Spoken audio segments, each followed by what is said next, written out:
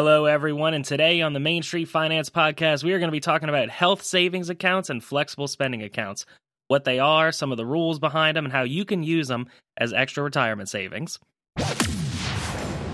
You're listening to the Main Street Finance Podcast, where we take the Wall Street bull by the horns to help you achieve your financial goals. Whether it's budgeting, investing, or financial independence, we tackle the big questions in the pursuit of financial literacy. And now, your host. All right, everyone. So today we're going to be talking about HSAs and FSAs. But before we get into that, we're going to need to get a little bit of an introduction on workplace insurance plans. Basically what happens is it's a deduction from your withholdings. So it comes out of your check before it even hits your bank account, and then you are bought into the employee insurance plan. So how insurance basically works, it's a lot like in the last episode where we talked about it, how the villagers know that some calamity is going to happen, somebody's going to have this expense. So instead of taking the risk that you all of a sudden have to put up all this money, what happens is everyone puts up a little bit, and then whoever it happens to, they get the money to take care of the problem. So there's a couple terms we're going to have to cover before we really get into today's subject matter. And the first is going to be a deductible. Now, what a deductible is, it's the amount of money that you have to pay out of pocket before insurance comes in. Your deductible, let's say it's $500. If you need to go and get a surgery that costs $10,000, you got to pay the first $500, and then insurance comes in after that. The reason a deductible exists is because they don't want you filing an insurance claim for every $100 Band-Aid that you have to get. So they really want you to, if you're going to go and file a claim with insurance, they want it to be for something substantial. For that purpose, they have the deductible that, hey, don't even call us unless you're spending this $500 first. And the second term we really have to cover before we get into our subject matter today is going to be an out-of-pocket maximum. So what that means is typically insurance doesn't cover everything. So if we go back to our example that you have to do a $10,000 surgery, well, first there's going to be your deductible, which let's just say is $500. So you're going to pay the first $500, and then everything after that, insurance might cover 70%, and then you'll cover 30%. The percentages are going to depend on your plan, but let's just say it goes like that. So the first $500 is covered by you. Then the remaining $9,500 is that split of whatever insurance is going to cover versus whatever you're going to cover. But what's going to happen is you're liable for that percentage up to a certain cap. According to your plan, there's going to be a number somewhere in the paperwork that says, hey, here is your out-of-pocket maximum, which is this is the maximum that your portion is going to be. So say your out-of-pocket maximum is $2,000. You pay that first $500. Then you have that, let's say, 80-20 split of insurance pays the 80%, you pay 20% of whatever comes after that deductible. Once your deductible plus your 20% hits that out-of-pocket maximum, which we're saying is $2,000, then insurance covers 100% after that. So in a worst-case scenario, your out-of-pocket maximum is exactly what it sounds like. It's the most that you will possibly be expected to spend out of pocket per year. And that's about as far as I'm going to go into it as far as the specifics of how insurance works. And looking at the schedule of episodes I'm going to be releasing, it's looking like a deep dive of insurance is going to be at or around episode 43, which, yes, before I start getting emails on it, I have my episode list planned out till episode 64 so far. But if y'all have questions, comments, concerns, you could always shoot me a tweet at Main Street Money, or you feel free to shoot me an email at mainstreetfinance@gmail.com. The order of the episodes is kind of set in my phone, but if y'all decide there's certain things y'all want to hear first or in a higher priority, just go ahead and send that over to me. Y'all's influence, what y'all want, will definitely influence what order these things come out. But I'm really trying to get the basics first. I want to get a wide net of the basics before we start getting deeper into things. But that's going to be enough of that. Let's go ahead and get into the subject matter of today's episode. The flexible spending accounts, or FSA, or the health savings accounts, or HSA.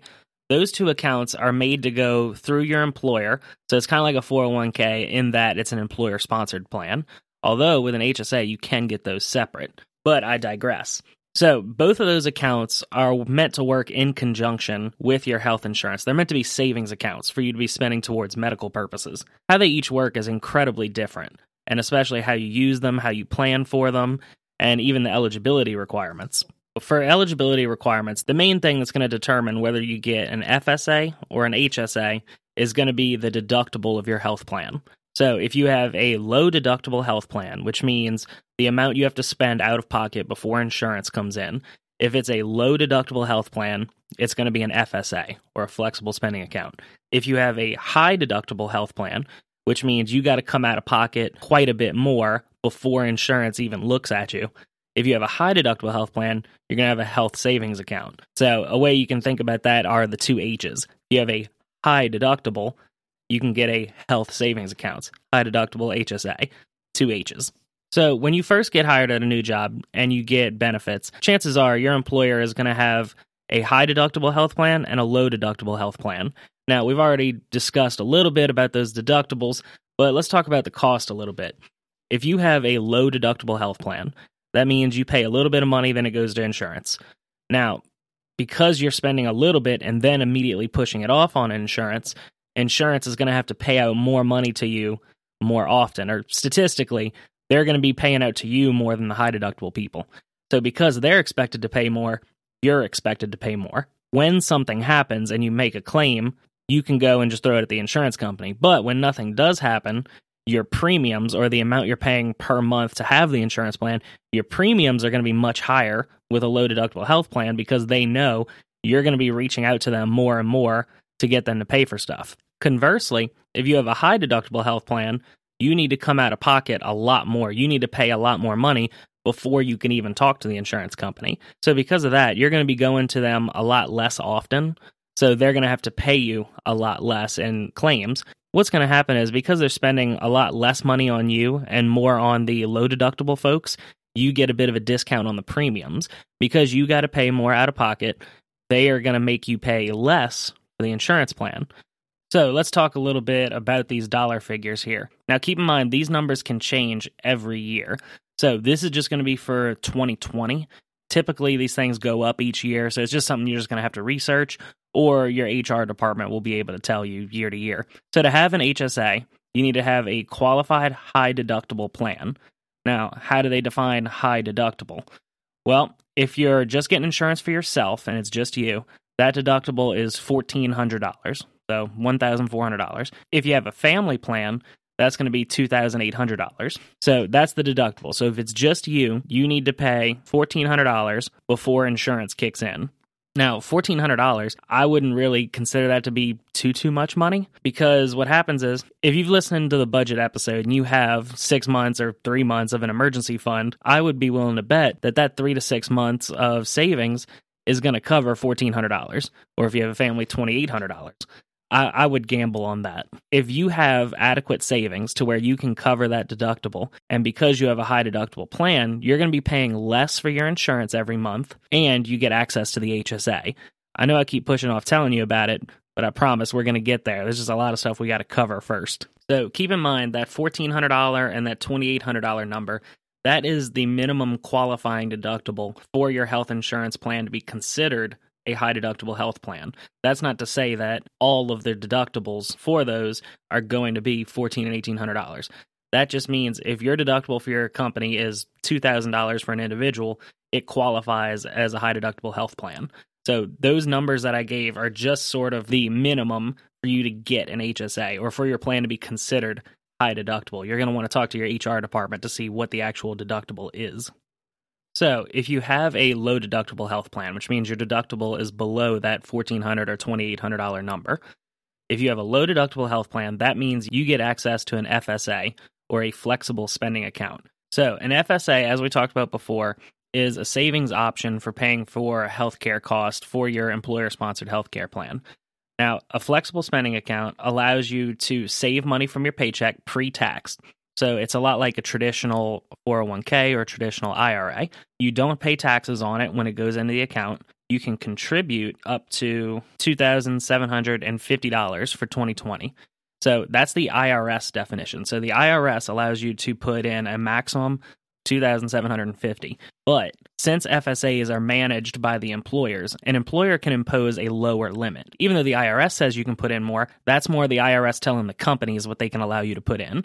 So it's going to be whatever your employer says. So you're going to need to check with HR on that one. But the FSA allows you to put in pre-tax income to go into your account, so it saves you on the taxes. Then you're able to pull it out throughout the year for your healthcare expenses. So that FSA money can go to your deductible. You can have pre-tax money go towards your deductible, and then insurance takes over the rest. Now, keep in mind, because this is a low deductible health plan, it's a low deductible, and then also you're going to be paying more in premiums every month. So it's sort of a balance. You're going to be paying more in premiums every month, but you get the FSA, which allows you to put in pre-tax dollars so that you don't pay income taxes on it, and you can use that money to cover the deductible, but they still hit you with the higher premiums. So it's sort of a balance that you need to deal with. Here's where everything goes downhill, at least for me. You were contributing however much you want up to that plan limit, which is set by your employer, but what happens if you don't use that money? FSA funds do not roll over. So if you put in $2,000 for 2020 and you only spend $1,500, there's $500 left. A lot of employers will give you a grace period, so maybe the first 3 or 4 months of 2021 or the following year or whatever, you can still use that money. But if you don't use the money within the time frame, it's gone. It doesn't stay in your account, you don't get to keep it, it doesn't get refunded, it gets forfeited to the plan. So it's going to help someone else down the road, So it's going to help the company down the road, but not you. So if you put in that money, it's not used, it's gone. And that's why I don't like those plans. If you get the low deductible health plan, you can put in pre-tax dollars, but if you don't use it, it's gone.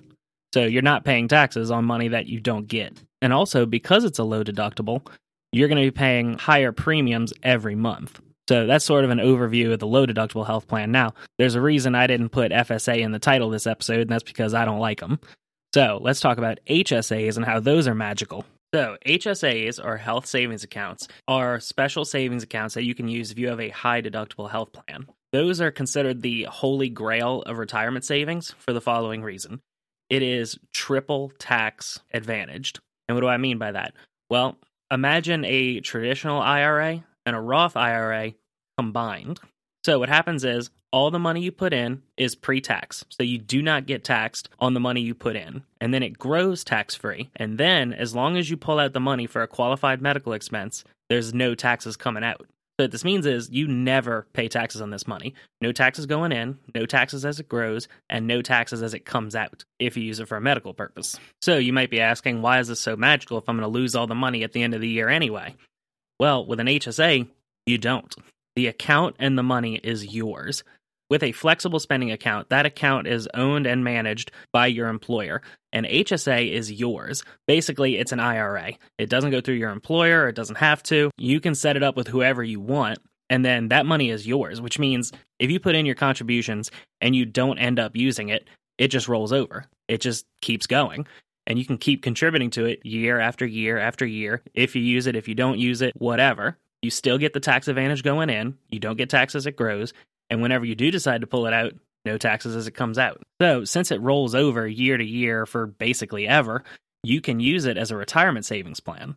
Because as most people know, you're going to have a lot of healthcare expenses as you get older. And HSA funds, I went ahead and I pulled up a list here. HSA funds can be used to pay for doctor's office copayments, health insurance deductibles, dental expenses, vision care, which includes eye exams, eyeglasses, prescriptions, insulin, Medicare premiums, hearing aids, hospital, physical therapy, wheelchairs, walkers, x-rays. The list goes on. Basically, as you get older and your body starts falling apart, that's when you can use this money. So you can contribute to it when you're 20, 30, 40, whatever. And then when you turn 65, now all of a sudden you have all your medical expenses basically paid for because you've had it sitting in your HSA. Now, another benefit of an HSA, it's not a savings account. So with an FSA, it basically just sits there. It sits there, doesn't really gain interest, and just if you need it, it's there. Merry Christmas. With an HSA, because it can roll over, you can invest that money. An HSA can be used as an investment account. So you can go and invest in stocks and bonds through your HSA and let it grow. Now, here's another trick that is really fun to do with an HSA. You can reimburse yourself for out-of-pocket expenses that you've incurred and you paid for cash before you taking it out of the HSA. So if you go to the doctor's office and they charge you $250, you pay it out of your debit card. You can then go to your HSA and pay yourself back. And since you're paying yourself back for a qualified medical expense, you can pull that money out and it's still tax-free because you pulled it out for that qualified medical expense. Now, you might be wondering how that's helpful. Well, it's helpful because there's no deadline on that. It doesn't have to be in the same year. And what that means is you can pay for medical treatment now and reimburse yourself later. Now, if you didn't get the gravity of that, you can pay for surgery when you're, let's say, 40. Let's say it's a $20,000 surgery. You pay for it out of pocket with your insurance, but what you pay for it out of pocket, well, you could have used your HSA funds for it. Well, since you didn't, you can hold on to that receipt. And when you turn 65, or really at any time, you can use that receipt to go, oh, hey, I need to pull out this $20,000 out of my HSA. So the strategy you can do here is assuming you have a good 3 to 6 months of emergency funds, or even more if that's what you need to feel comfortable. Personal finance is personal. I don't think I've said that in a while. If you have a good emergency savings account, you can pay for all your out-of-pocket medical expenses out of just your savings account because you have it. And then you can keep putting that money in to an HSA and letting it grow and invest because an emergency fund, that's what it's there for. If you have some kind of emergency medical, whatever, you can let insurance take over it and let your deductible and out-of-pocket costs come out of your savings account because that's what it's there for. But if you hold on to all of the receipts, you can pay for that out of pocket and keep investing that HSA money. Let it compound, let it grow. So then at retirement, you now have 20 years worth of medical expenses that you have the receipts for that you can pull all that money out tax-free. So what ends up happening is you're paying all your out-of-pocket medical expenses out of pocket and not using your HSA money. Meanwhile, you're putting that HSA money away and it's compounding. So you now have a new retirement savings account that you've been putting thousands of dollars in that you didn't pay taxes in at the beginning. You didn't pay taxes on the growth. And now you have a shoebox full of 20 years worth of medical receipts that you are now able to reimburse yourself years later. And because you're reimbursing yourself, you don't have to use that money for a qualifying medical expense. So you can pull that money out tax-free and spend it on whatever you want. So knowing what you know now about an FSA or an HSA, do you want to go with a high deductible health plan or a low deductible health plan? If you go with a low deductible health plan, you are going to have to pay less out of pocket for a deductible, but your monthly insurance premium is going to be much higher. But you're able to get an FSA. You get that FSA that you can contribute pre-tax money to and potentially lose some of it. Or you can go with a high deductible health plan. Now, with a high deductible health plan, you're going to pay less every month for your premium, but for that, you're going to have to pay a much higher deductible. If you're following the principles of a healthy financial foundation, you've got that high deductible sitting in a savings account for just this occasion. So, essentially, with that lower monthly premium, you are being rewarded for having that healthy savings account. But the best part is you get access to that HSA. And with that HSA, you put in that money with no taxes going in, no taxes on the growth, and if you hold on to your receipts, you can let that money get invested, and you can pull it out tax-free. So I'm going to leave y'all with one last word of wisdom on the subject here. Notice that in the names of these accounts, you have a flexible spending account and a health savings account. You have a flexible spending account, which is meant to be spent. If you don't spend it, it's gone. Or you have a health savings account, which is meant to be saved and invested. And that's about all I'm going to say on the subject. And with that, we're going to go ahead and close out this episode. But I do have a couple announcements. First off, we are officially an international podcast. As a podcast creator, you get some information on this percentage of your listeners come from this general area. It's not linked to a specific listener. It just tells me where my listeners are. So I'd like to give a shout out to my one listener each in India and the UK. And also, I've noticed a lot of my geotag data that it tells me is places where I personally know people. So I shared it on Facebook, someone went and saw it. But I'm starting to notice some new areas here. I have no idea who these people are. So special shout out to my 2 listeners in Virginia and my 2 listeners in Massachusetts. I'm glad to have you here. I'm happy you're getting some value out of the podcast. And thanks for listening. So another thing, I'm going to start doing some book giveaways because I am not above bribery. So what I'm going to do is, for the next couple weeks, I'm going to do a special Friday episode where I'm going to review a big personal finance book. I'm going to do just a 5-6 minute episode of reviewing the book. And then at the end of the episode, I'll give you some information on how to enter the contest. to where I will give you the book for free. I'm going to pay the postage, I'm going to mail it to you. And even if you want to, if it's worth anything, I'll sign it for you. Although I imagine my signature means virtually nothing unless it's on a check.